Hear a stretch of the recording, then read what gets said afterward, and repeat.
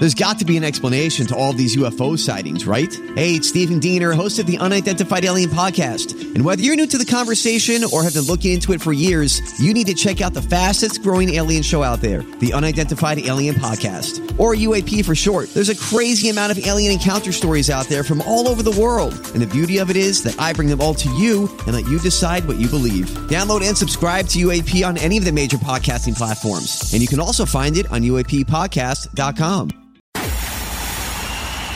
It's time for Joyce's Thought of the Day on News Talk 850 WFTL. Well, here we go again. President Biden's DOJ opted not to prosecute U.S. Attorney for the District of Massachusetts, Rachel Rollins, after the Office of the Inspector General determined that she lied under oath and referred its allegation to the DOJ. Aren't Democrats allowed to lie under oath? The OIG released the results of an investigation into Rollins, who the Heritage Foundation notes that she allegedly attempted to influence the Suffolk County DA's race last year. Although the watchdog referred their findings to the DOJ, it opted not to pursue prosecution. No surprise there. The report found that Rollins, who President Joe Biden nominated to be a U.S. attorney in 2021, aided Boston City Councilman Ricardo Arroyo in the Democrat primary for Suffolk County DA by providing negative information about his opponent, then interim Suffolk County DA Kevin Hayden, to the Boston Globe and Boston Herald. This effort allegedly included Rollins giving the Herald non-public, sensitive DOJ material, which she only had access to because of her position.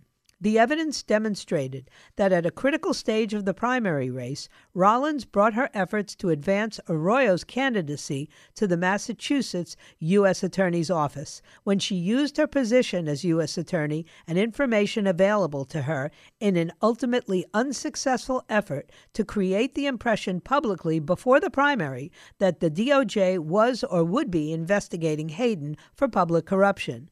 These efforts included, but were not limited to, investigating Hayden for public correction.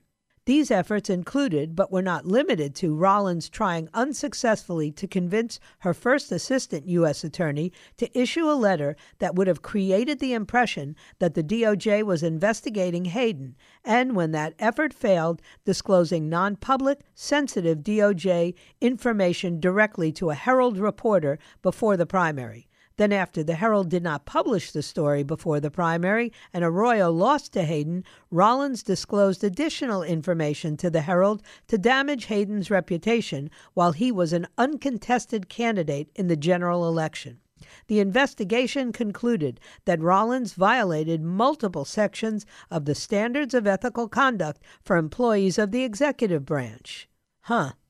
The OIG only began receiving tips about Rollins' alleged conduct in the DA's race after it launched an investigation into her presence at a Democrat Party fundraiser where First Lady Jill Biden was in attendance last summer.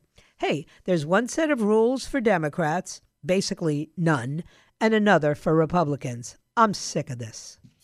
Get Joyce's Thought of the Day anytime. Subscribe to her podcast right now on the all-new 850 app and at 850WFTL.com.